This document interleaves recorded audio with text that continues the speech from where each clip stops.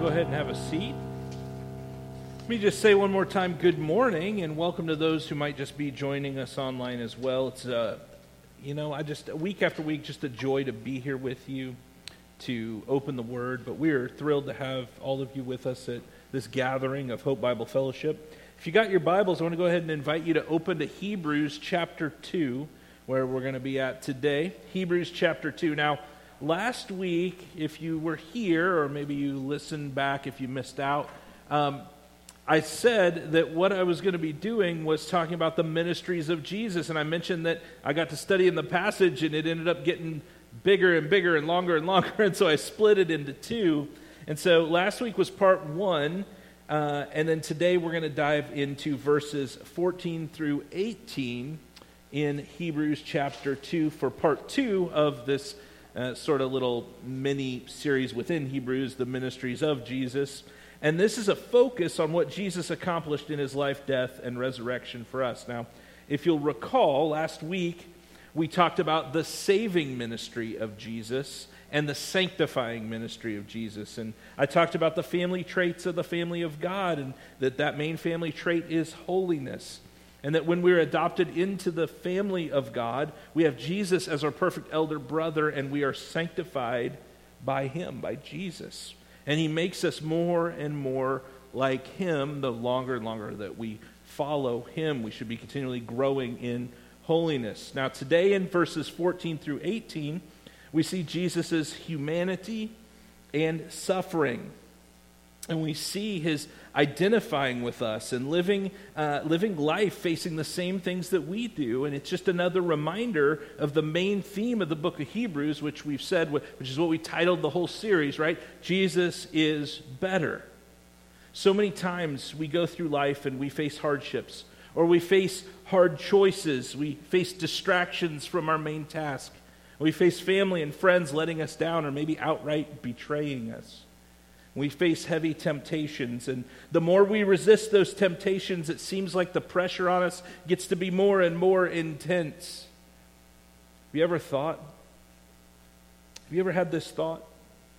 That surely no one understands what you are going through. Surely no one understands your life. Like, we all revert to being a whiny teenager at some point, right? You don't understand. Nobody understands. Nobody knows what this feels like. Nobody's been in my shoes. Nobody knows exactly what I'm feeling right now. Maybe that was just me as a teenager. But we do that. Have you ever thought that? The truth is that none of us can truly ever say that no one understands our life. I mean, we could say it, but it wouldn't be true, right? Jesus understands your life. He knows where you're at because he's faced the suffering and the pain of human existence. And my intention is that today you will see in the Word of God that very thing. So let's begin by reading from Hebrews chapter 2, verses 14 through 18.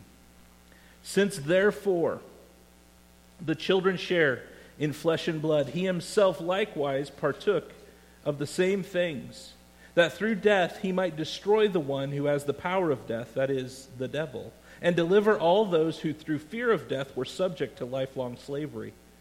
For surely it is not angels that he helps, but he helps the offspring of Abraham.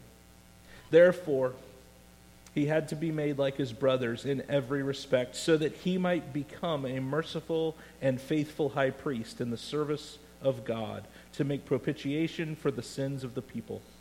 For because he himself has suffered when tempted, he is able to help those who are being tempted.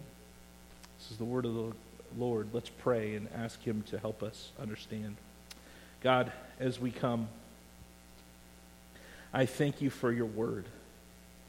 I thank you for the truths of your word, the sanctifying truth of your word, the fact that, God, you grow us in holiness through your word.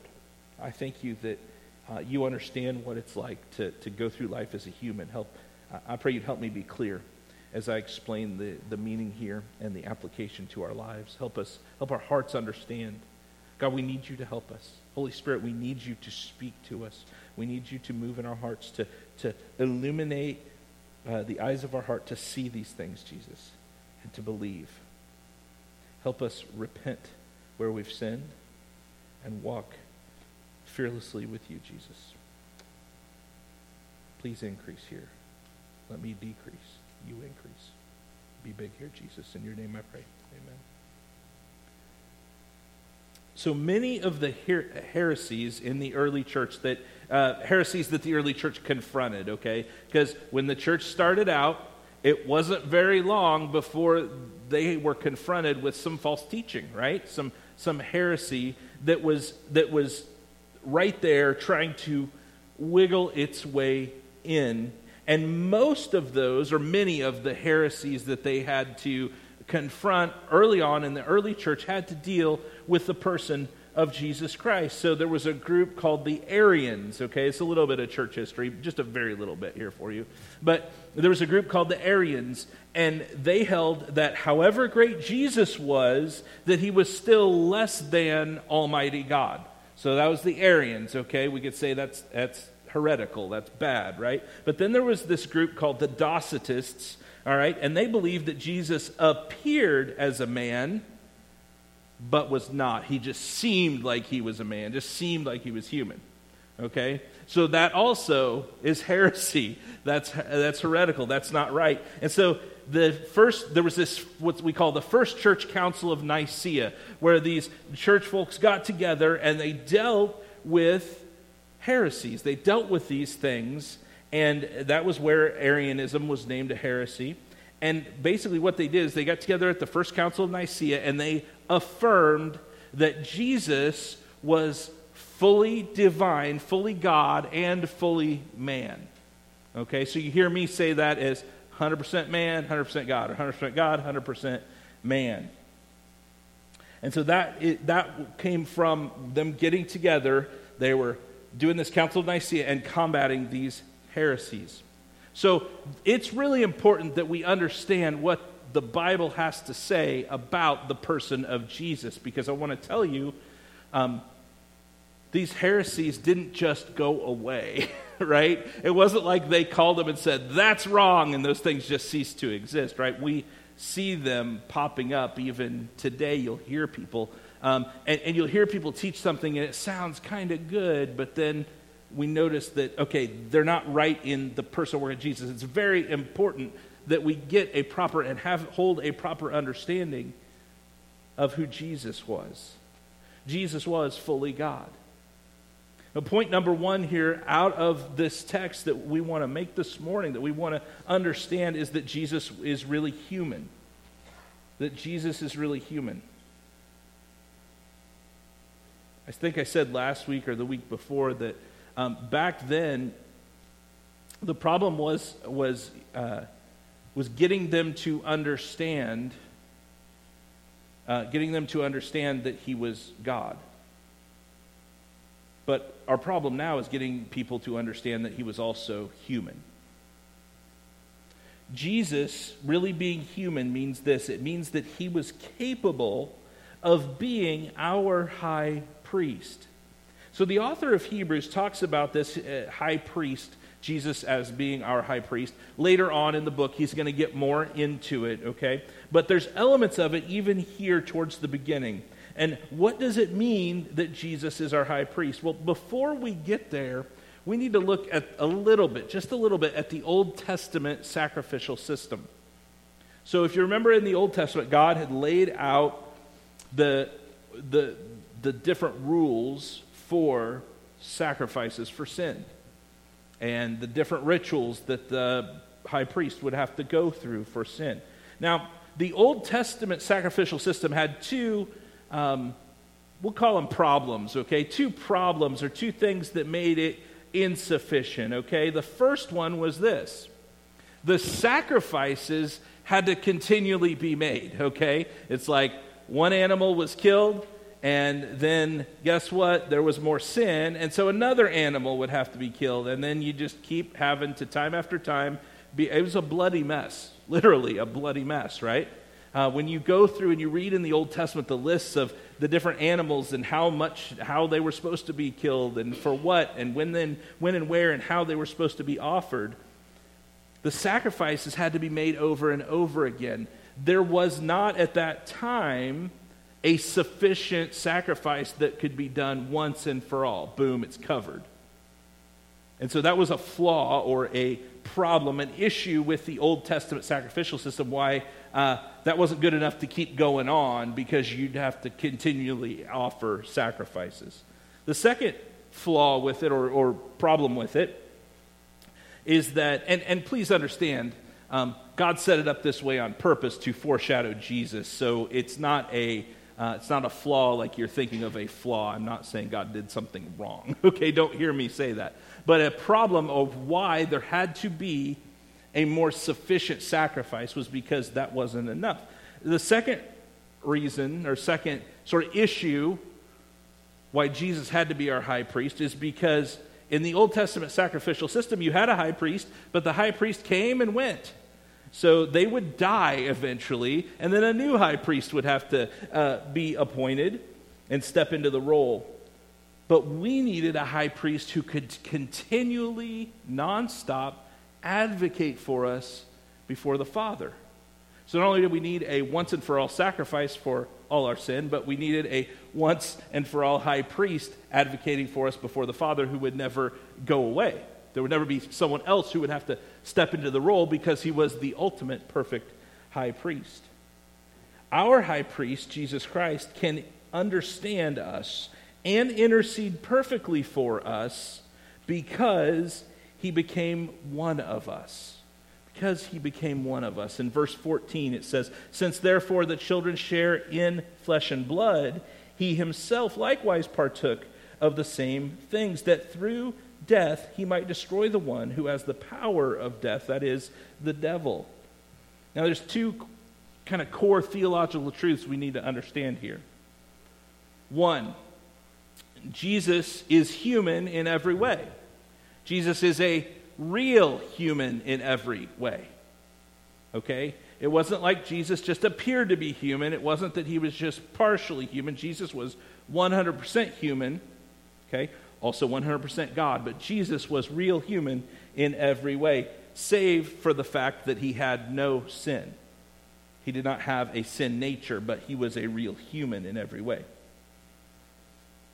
And secondly, he had to become human in order to represent humans on the cross. Because the brothers and sisters, the children share in flesh and blood. Humans, we share in flesh and blood. The one who had to come and die for us needed to be one of us, needed to share in flesh and blood. If you look down at verse 16, it says, "For surely it is not angels that he helps, but he helps the offspring of Abraham." See, Jesus set out on a plan to save you and me, and he was doing it for humanity, so he became human. He was not doing it for angels. This kind of harkens back to what we heard a few weeks ago, where the author of Hebrews lays out his argument as to why Jesus is superior to angels, right? And we talked about, there's a verse in Scripture that talks about us eventually judging angels, right? And it shows, again, this idea that, yeah, the angels are servants of God, they're messengers of God, but Jesus didn't come to save angels. He came to save humans. He came to save flesh and blood, so he became flesh and blood. He wrapped himself in human flesh. He became human so that he could die as a human for humans, for us. When I read that sentence that I wrote, it makes me think of that scene in Elf with the little girl and Will Ferrell in his elf costume sitting there, and he got his finger pricked at the doctor. He's got the cotton ball, and he says, "I'm an elf I'm a human raised by elves," and she says, "I'm a human raised by humans." Right? I don't know why. It doesn't. It just made me think of that. That's my brain going down a rabbit trail there, because then he eats the cotton ball. Which just sounds gross to me. But anyway, Jesus became human so he could die as a human for humans. Now, this is not the type of high priest that the first century Jew would have expected to come along. All right, if you go back and read about the role of high priest and what they wore and the rituals that they carried out, you can see that the Jews would have been expecting something more akin to a Pharisee or teacher of the religious law, and not a suffering servant who became a human to ultimately die, and not sacrifice an animal for human sin, but would himself become the perfect sacrifice for sin. The reason why Jesus came as a human is explained in verses 14 and 15. And this is what we call the subduing ministry of Jesus. He conquered death. He subdued death. He conquered it. When it says that Satan has the power of death, so look at verse 14, because I want to point this out here. About partway through, it says that through death he might destroy the one who has the power of death, that is, the devil. Now, when the author of Hebrews writes that Satan has the power of death, the author is not meaning that he has the ultimate power of death.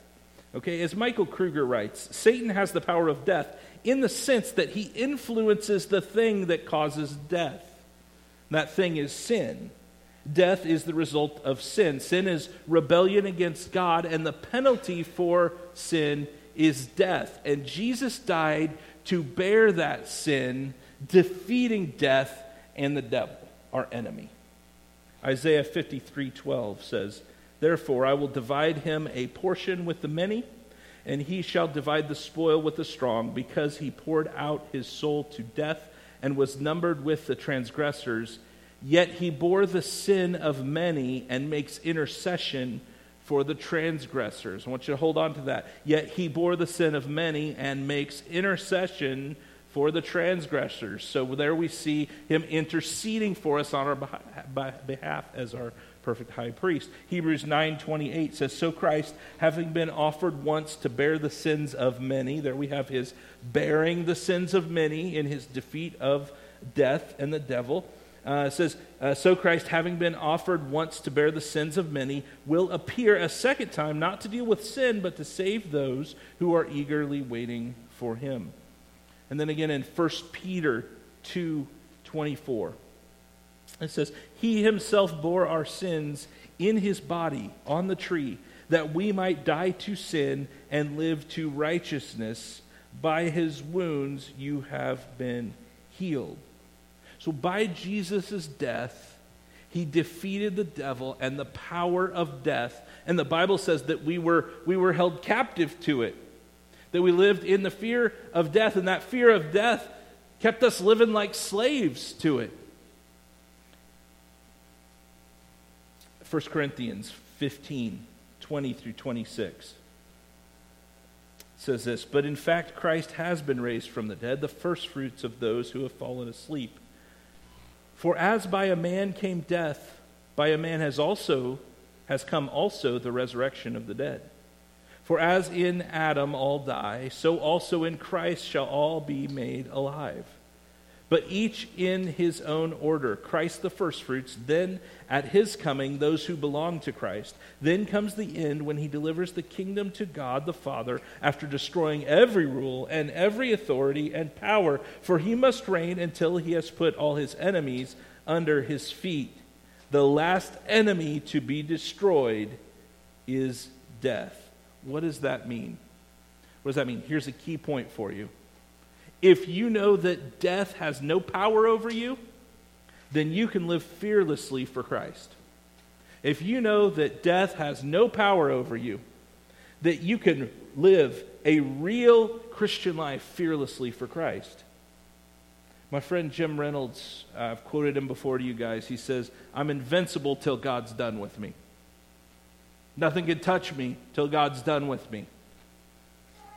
But do we live our lives that way? I think too often we live like we're still afraid of death. So Jesus defeated death. Actually, that's the first of what Jesus' death really did. Two important things that we see in this passage that I want to talk about. The first one is he defeated death. He defeated death and the devil. And the second, it gets to in verse 17. And that is that it satisfied the wrath of God. Jesus' death satisfied the wrath of God. If you look at verse 17, it says, "Therefore he had to be made like his brothers in every respect so that he might become a merciful and faithful high priest in the service of God to make propitiation for the sins of the people. Now that's a big word, propitiation. It's kind of fun to say. I bet that's a word you use all the time at home. Propitiation, right? Probably not. But I'm going to explain it to you, and then you're going to know a fun word to impress people at parties. I'm just kidding. Propitiation is a specific word for a wrath-removing sacrifice. A wrath-removing sacrifice. It means that Jesus' death satisfies the wrath of God against sin. Jesus' death satisfies the wrath of God against sin. Galatians 3:13 says, Christ redeemed us from the curse of the law by becoming a curse for us. For it is written, cursed is everyone who is hanged on a tree. As one author mentioned, Jesus became like a sponge, soaking up the wrath of God rightfully due to sinners like you and me. He was a propitiation, a sacrifice that satisfied the wrath of God due us. Please understand, God is angry at sin. Okay? God is angry at sin. Anybody who says otherwise doesn't understand the teaching in the Bible. God is angry at sin. Kruger writes, God is right to be angry at sin. If you are in Christ, you don't need to fear that anger because there is no anger left for you. You have God's favor resting on you now and need not be afraid. See, sin is rebellion against God. And God is angry at sin. And God's righteous judgment and God's love for us are not at odds with each other, but they work together in concert. Because God is just and holy, he must pour out wrath on sin. Yeah, he's angry at that sin. It has to be poured out on someone. And so he made a way because of love. He made a way by sending Jesus to be that propitiation, that sacrifice that soaked up the wrath of God due to us rightfully. His anger at our sin, his wrath and judgment on our sin was poured out on Jesus on the cross, and Jesus became that propitiation, that sponge soaking up the wrath of God meant for you and me. And so, if you are in Christ, you don't have to be afraid that God's angry at you. That's great news. You don't have to walk around being scared that God's mad at me. Because if you're in Christ, all of that was poured out on Jesus. God's not angry at you if you're in Christ. He's angry at sin. He's angry at sin. But if you're in Christ, that was poured out on Jesus. Do you see why it's so important for us to understand the depth of that sacrifice, the depth of the good news of the gospel? Because it directly affects how we live our life. Because a lot of us, we walk around thinking, oh man, God's mad at me. I made God mad. God, please don't be mad. I'm sorry I did. Or maybe we would never say that out loud, but we have a picture of God that he's standing over the trapdoor entrance to heaven with a baseball bat. And as soon as we try to pop it open, he's going to hit us on the head with it. God's not playing whack-a-mole. That's not how any of this works.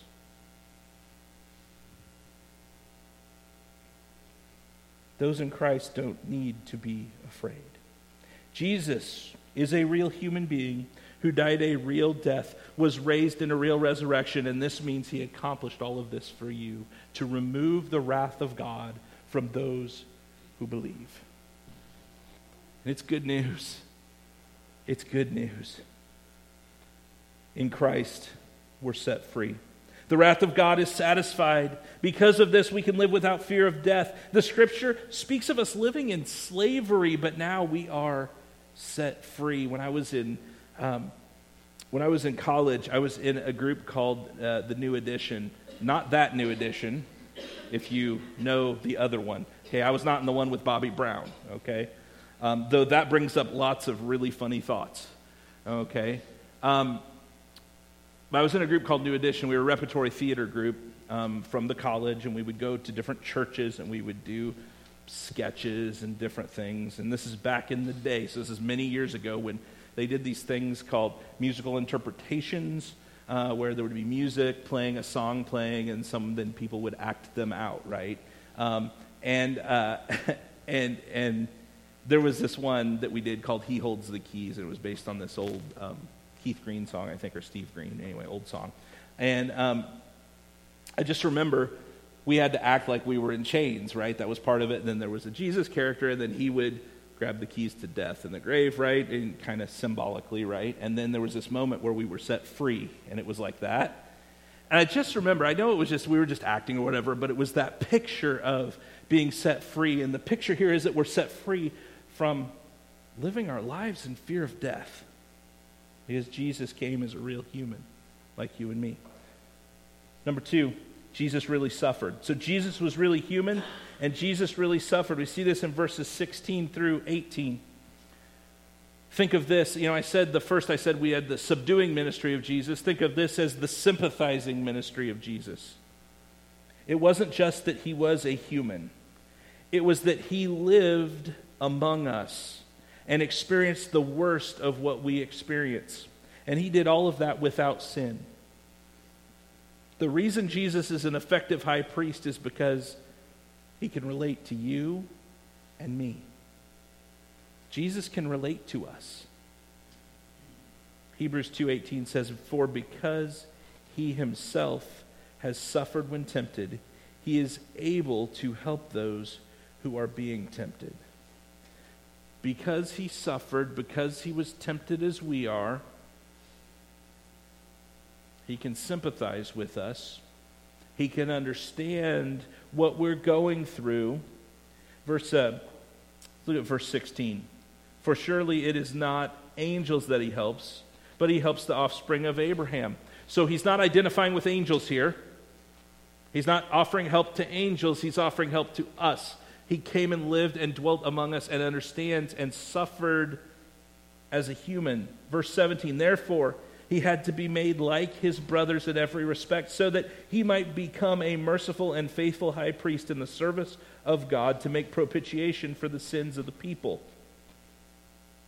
For because he himself has suffered when tempted, he is able to help those who are being tempted." So I guess the question is, when we look at Jesus' suffering, when we look at Jesus' temptation, we're going to talk more about that in just a minute. The question is he really able to understand my life? This says he is able to help those who are being tempted because he suffered when tempted. Have you ever gone through temptation and maybe you're being tempted in some way and you resist it? And the pressure, I mentioned this earlier, the pressure just kind of builds. Jesus never gave in to that temptation. Now, you know what happens. You're tempted to sin, and there's this building of pressure, and then you give in to it at some point. Sometimes you give in to it, right? And that pressure's released because you've given in to it. And you repent, you move away from it, and then maybe temptation comes in some other area, right? And it builds and builds and builds.